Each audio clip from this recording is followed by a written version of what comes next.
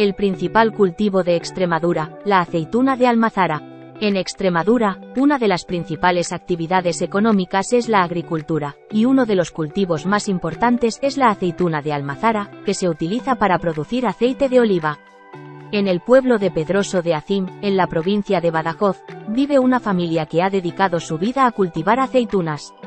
La familia González tiene una finca de varias hectáreas donde se cultivan diferentes variedades de aceitunas y producen su propio aceite de oliva virgen extra. Un día, decidí visitar la finca y conocer más sobre el proceso de producción del aceite de oliva. Allí, conocí a Juan, el patriarca de la familia, quien me recibió con gran hospitalidad y me llevó a dar un paseo por los olivares.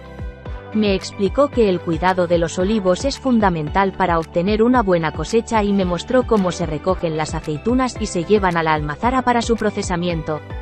Después de la visita, Juan me invitó a probar su aceite de oliva y su familia preparó una comida típica extremeña con productos locales. Fue una experiencia única y deliciosa, donde pude conocer la importancia de la aceituna de almazara en la región y la pasión que la familia González tiene por su trabajo.